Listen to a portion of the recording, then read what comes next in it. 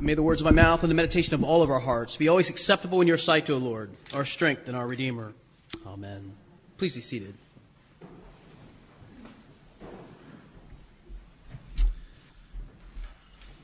The very first time I was in love was in the second grade.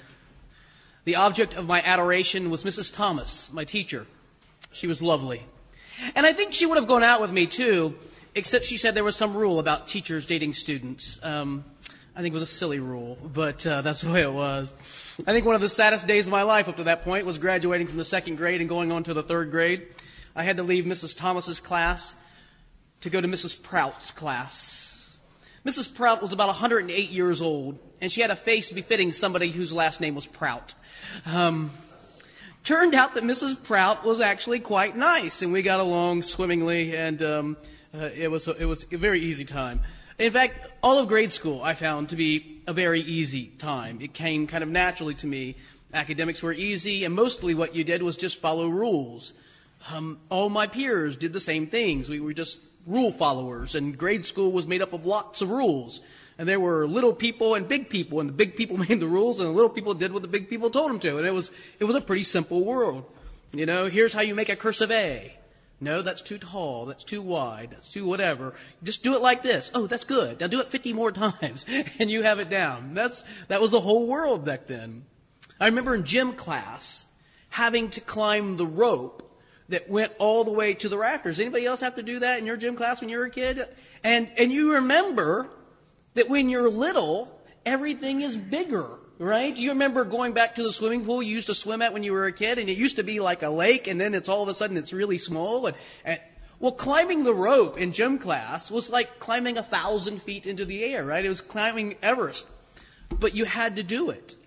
And I was terrified of it, not least of which was because it was 1,000 feet. But the padding on the floor that was supposed to brace your fall was about 3/4 of an inch thick. I mean, it was a tiny little mat. If you fell, you were going to die. But Mr. Lawson was there, the gym teacher, and he towered over all of us, and he said, climb the rope, and we said, yes, sir. And so we climbed the rope, frightened though we might be. If you couldn't climb to the top, you had to try it again on the next gym day, constantly climbing the rope. Grade school had rules. Lots of them. Most of us followed them. We didn't even realize that there was an alternative. At least I didn't. Until I met John Hughes. John Hughes had a different view of the rules. He didn't like them. And he didn't follow them. And so most of the time he spent his time in the principal's office. His desk was always moved off like on an island by itself sometimes, you know. You know that kid, right? It was John. He was always getting his desk moved out and he was always getting reprimanded for some misdemeanor or another. He was always in trouble. And I worried about John. I remember carrying this angst about him, you know, that how does he do this? How does he live with himself? How does he go through his days with such bad behavior? And then one day I was paired up with him for some assignment at school. I think my teacher thought, Joey's such a good kid. You know, we'll pair him up with John, and maybe John will become a good kid like Joey. I think that's what she thought.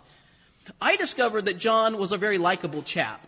He was funny, he was smart, and he was accepting. I mean, he would just take you as you were. And we became kind of fast friends.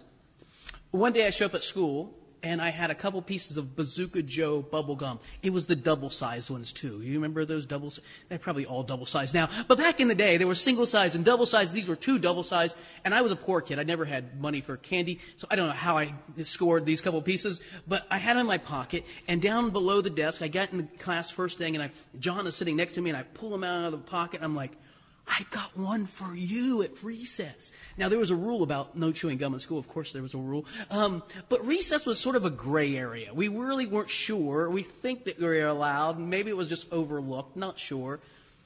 But I'm showing him, look, we have gum. When it comes to recess time, we're going to be out having a grand time. This will be fantastic. But then my teacher.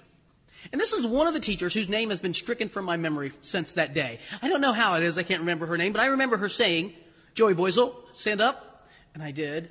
And she said, come to my desk. So I walked up there and she says, show me what's in your pocket. Oh no. And I reach down in and I pull out my 2 pieces of double-sized Bazooka Joe bubble gum. One was grape and the other was regular flavor. And I show them to her and she snatches them out of my hand.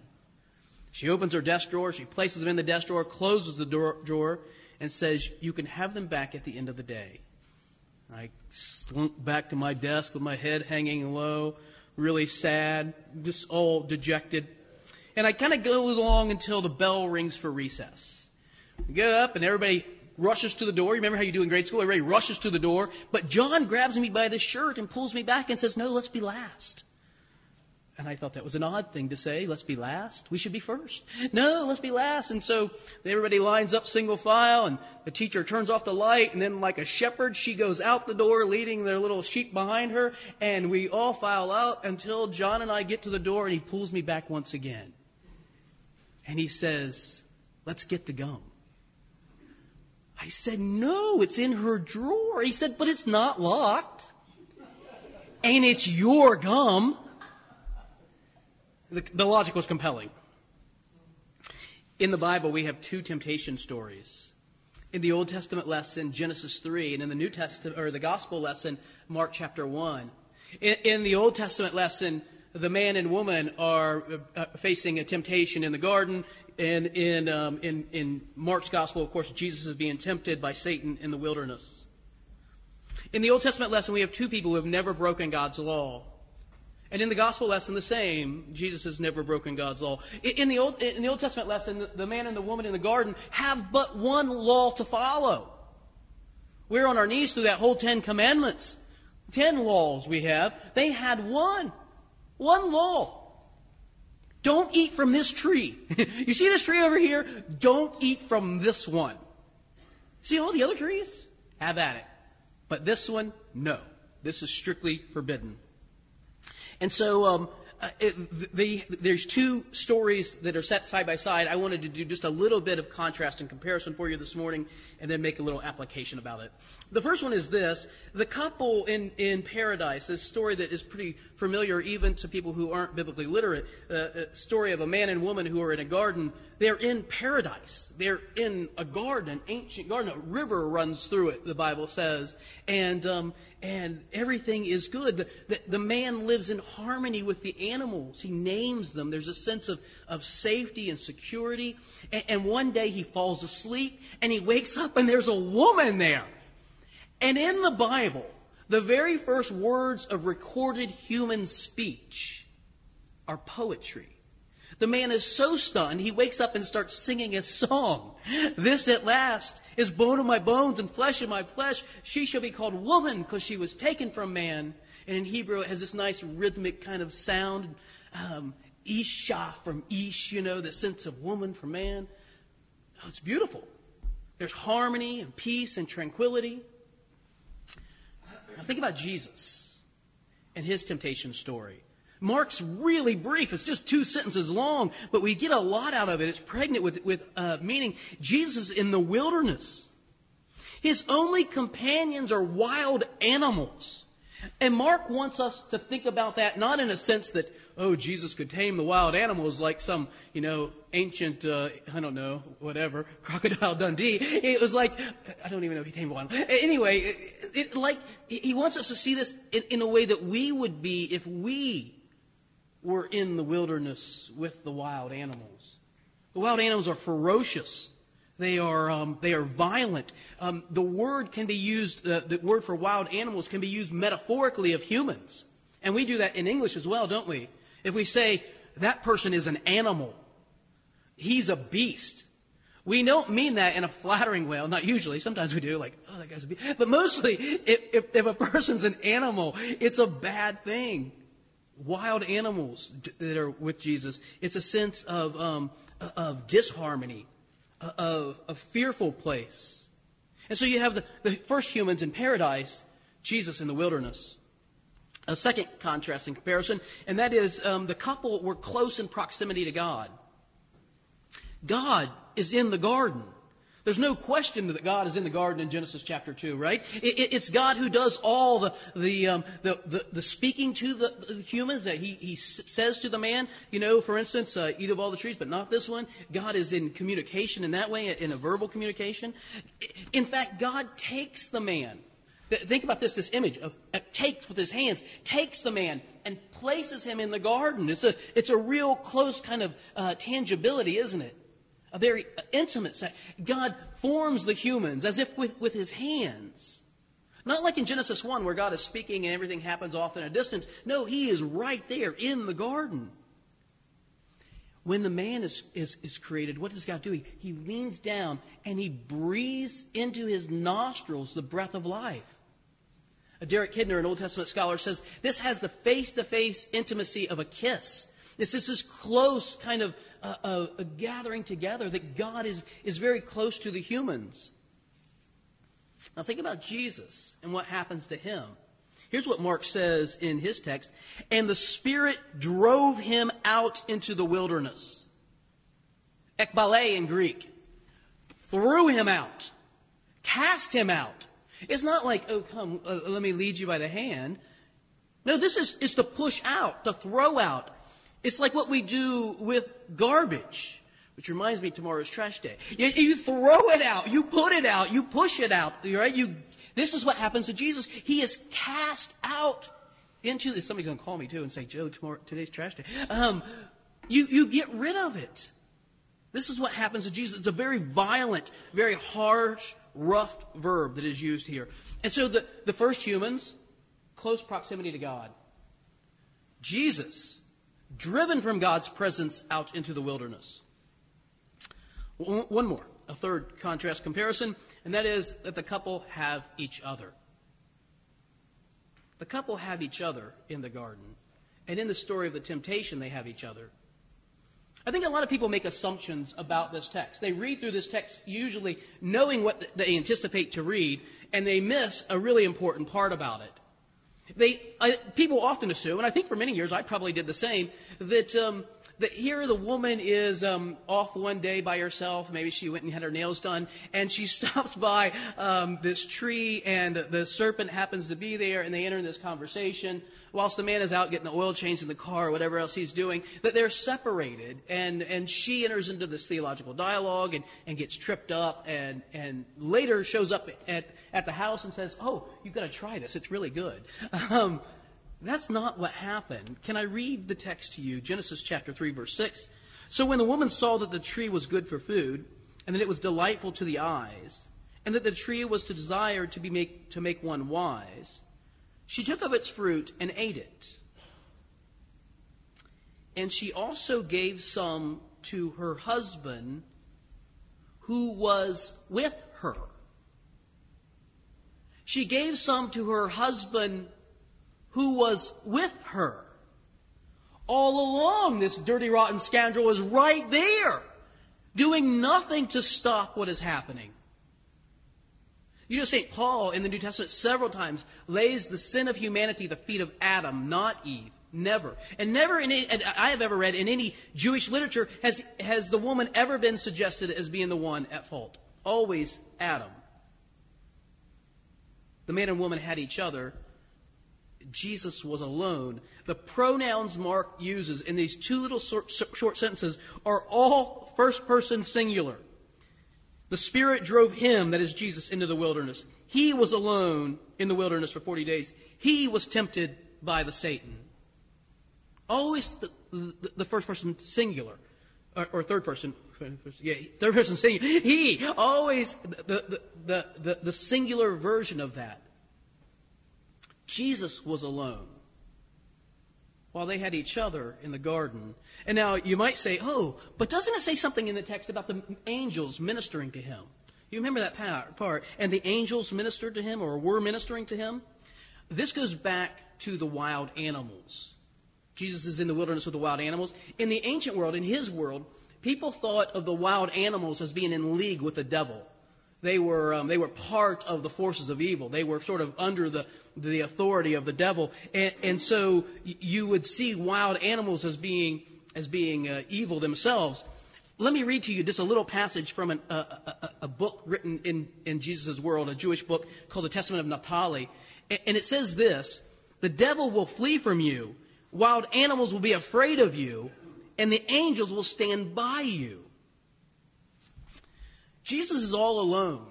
Mark says the angels were ministering to him. I think he means that the angels were preserving Jesus' life from the wild animals, but these unseen forces were unseen to him. That they're angels who were holding back the wild animals. Mark is wanting us to know that Jesus' life was spared, but not that his sense of safety and security. He's all alone. So, what's my point? What do we make of this? These contrast comparisons. The first one is this: we have an enemy. We have an enemy. Always in the Bible, it is the Satan, the serpent, the dragon. It's a definite article always placed before there, usually not translated in English. It's they'll say Satan came or something. But in Hebrew and in Greek, it's always the Satan, ha diablos. It's always the. There is an article because there is a belief in a real personified evil. The devil, the Satan. I know that probably sounds to modern ears that have been saturated in a secular culture that has so tried to demythologize the world, that there's no sense that there is personified evil. This is why I think secularism is one of the greatest evils we face, because it gets us to believe that there's no such thing. That the spiritual world is just sort of pie in the sky, that maybe it's, we all go to heaven, whatever, everything's going to be great and grand, and God's like a great grandpa, and there's nothing really to worry about. There is a real personified evil in the world that seeks to kill and to steal and to destroy. We saw it this week. A young man walks into a school with a loaded gun and begins to shoot indiscriminately at adults and students. Kills 17 people. And that's the 18th time it happened this year in the United States of America. 18 times this year. It's February the 18th. There is real evil in this world. And it seeks to influence and to drag people into that. But let me tell you what it also means. It means that people matter.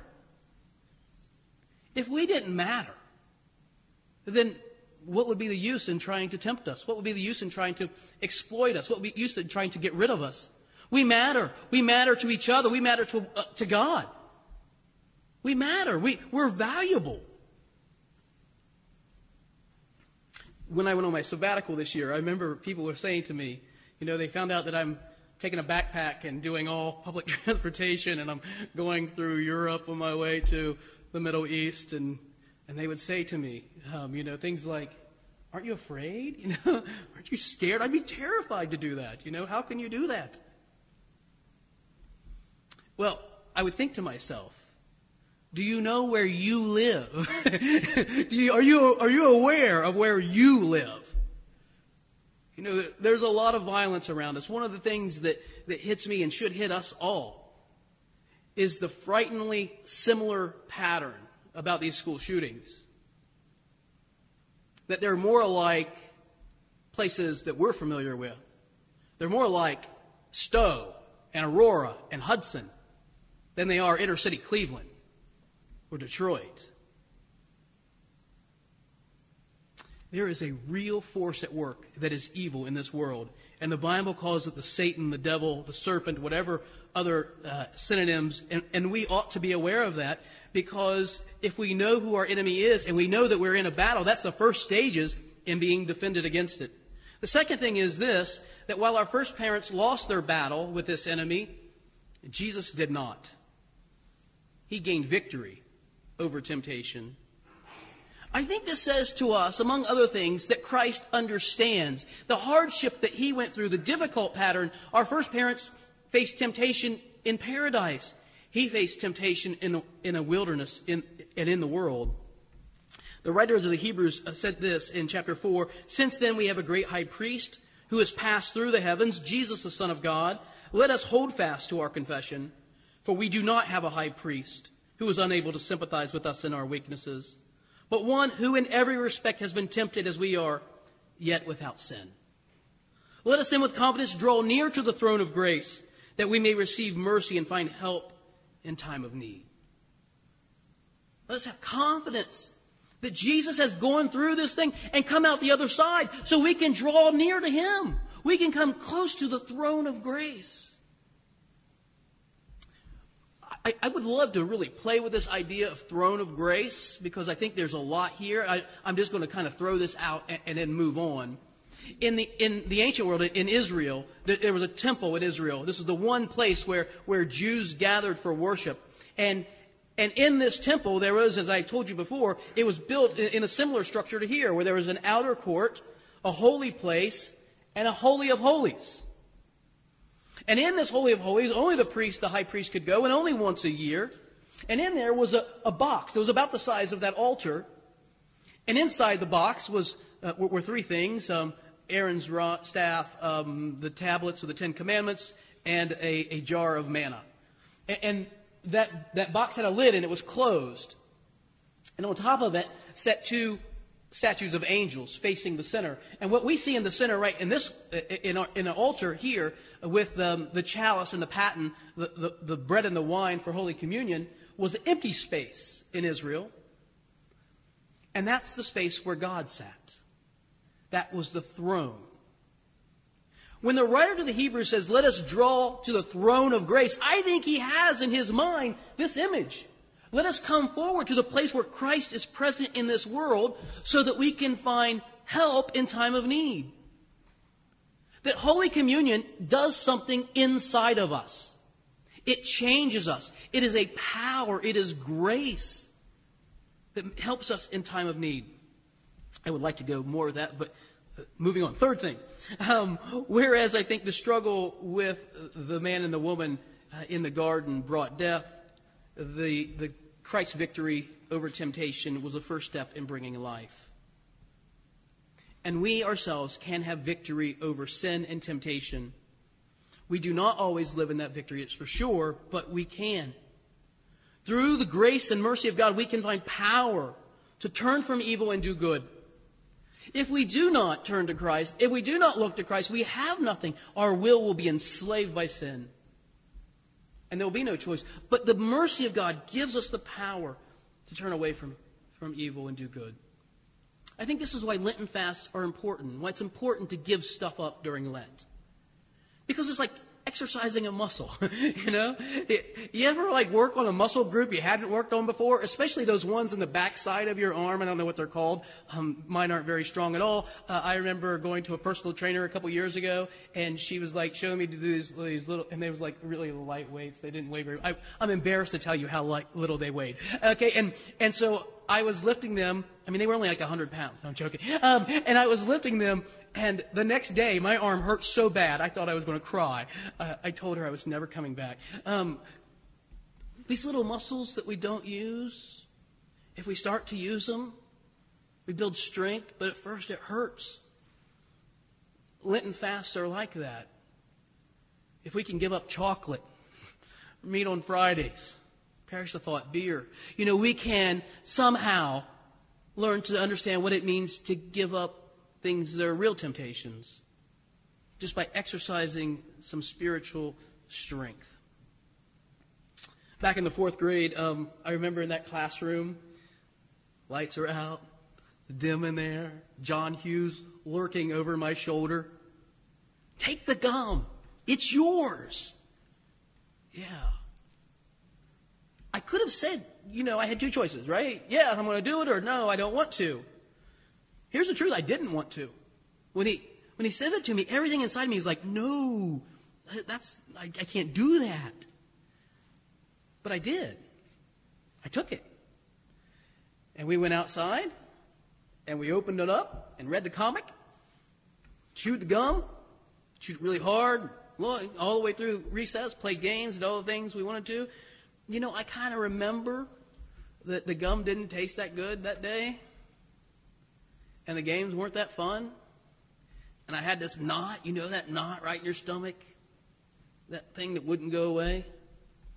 We go back to class after that recess at lunch, and I don't know when it was. Sometime later, the teacher says, Joey Boisel, you want to come to my desk, please?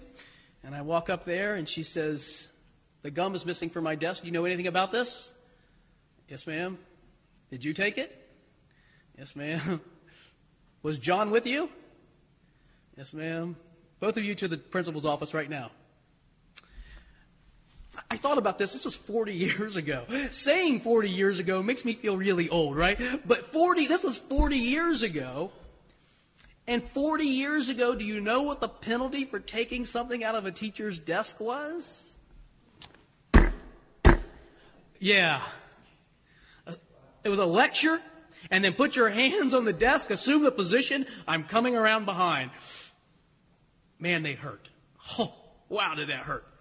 I think he lifted me off the ground, Probably weighed 40 pounds, up in the air.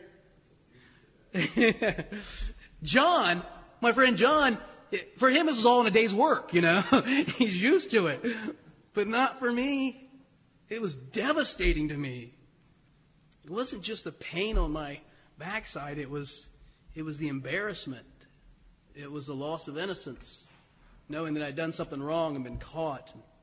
And maybe if I hadn't been caught, it'd been even worse.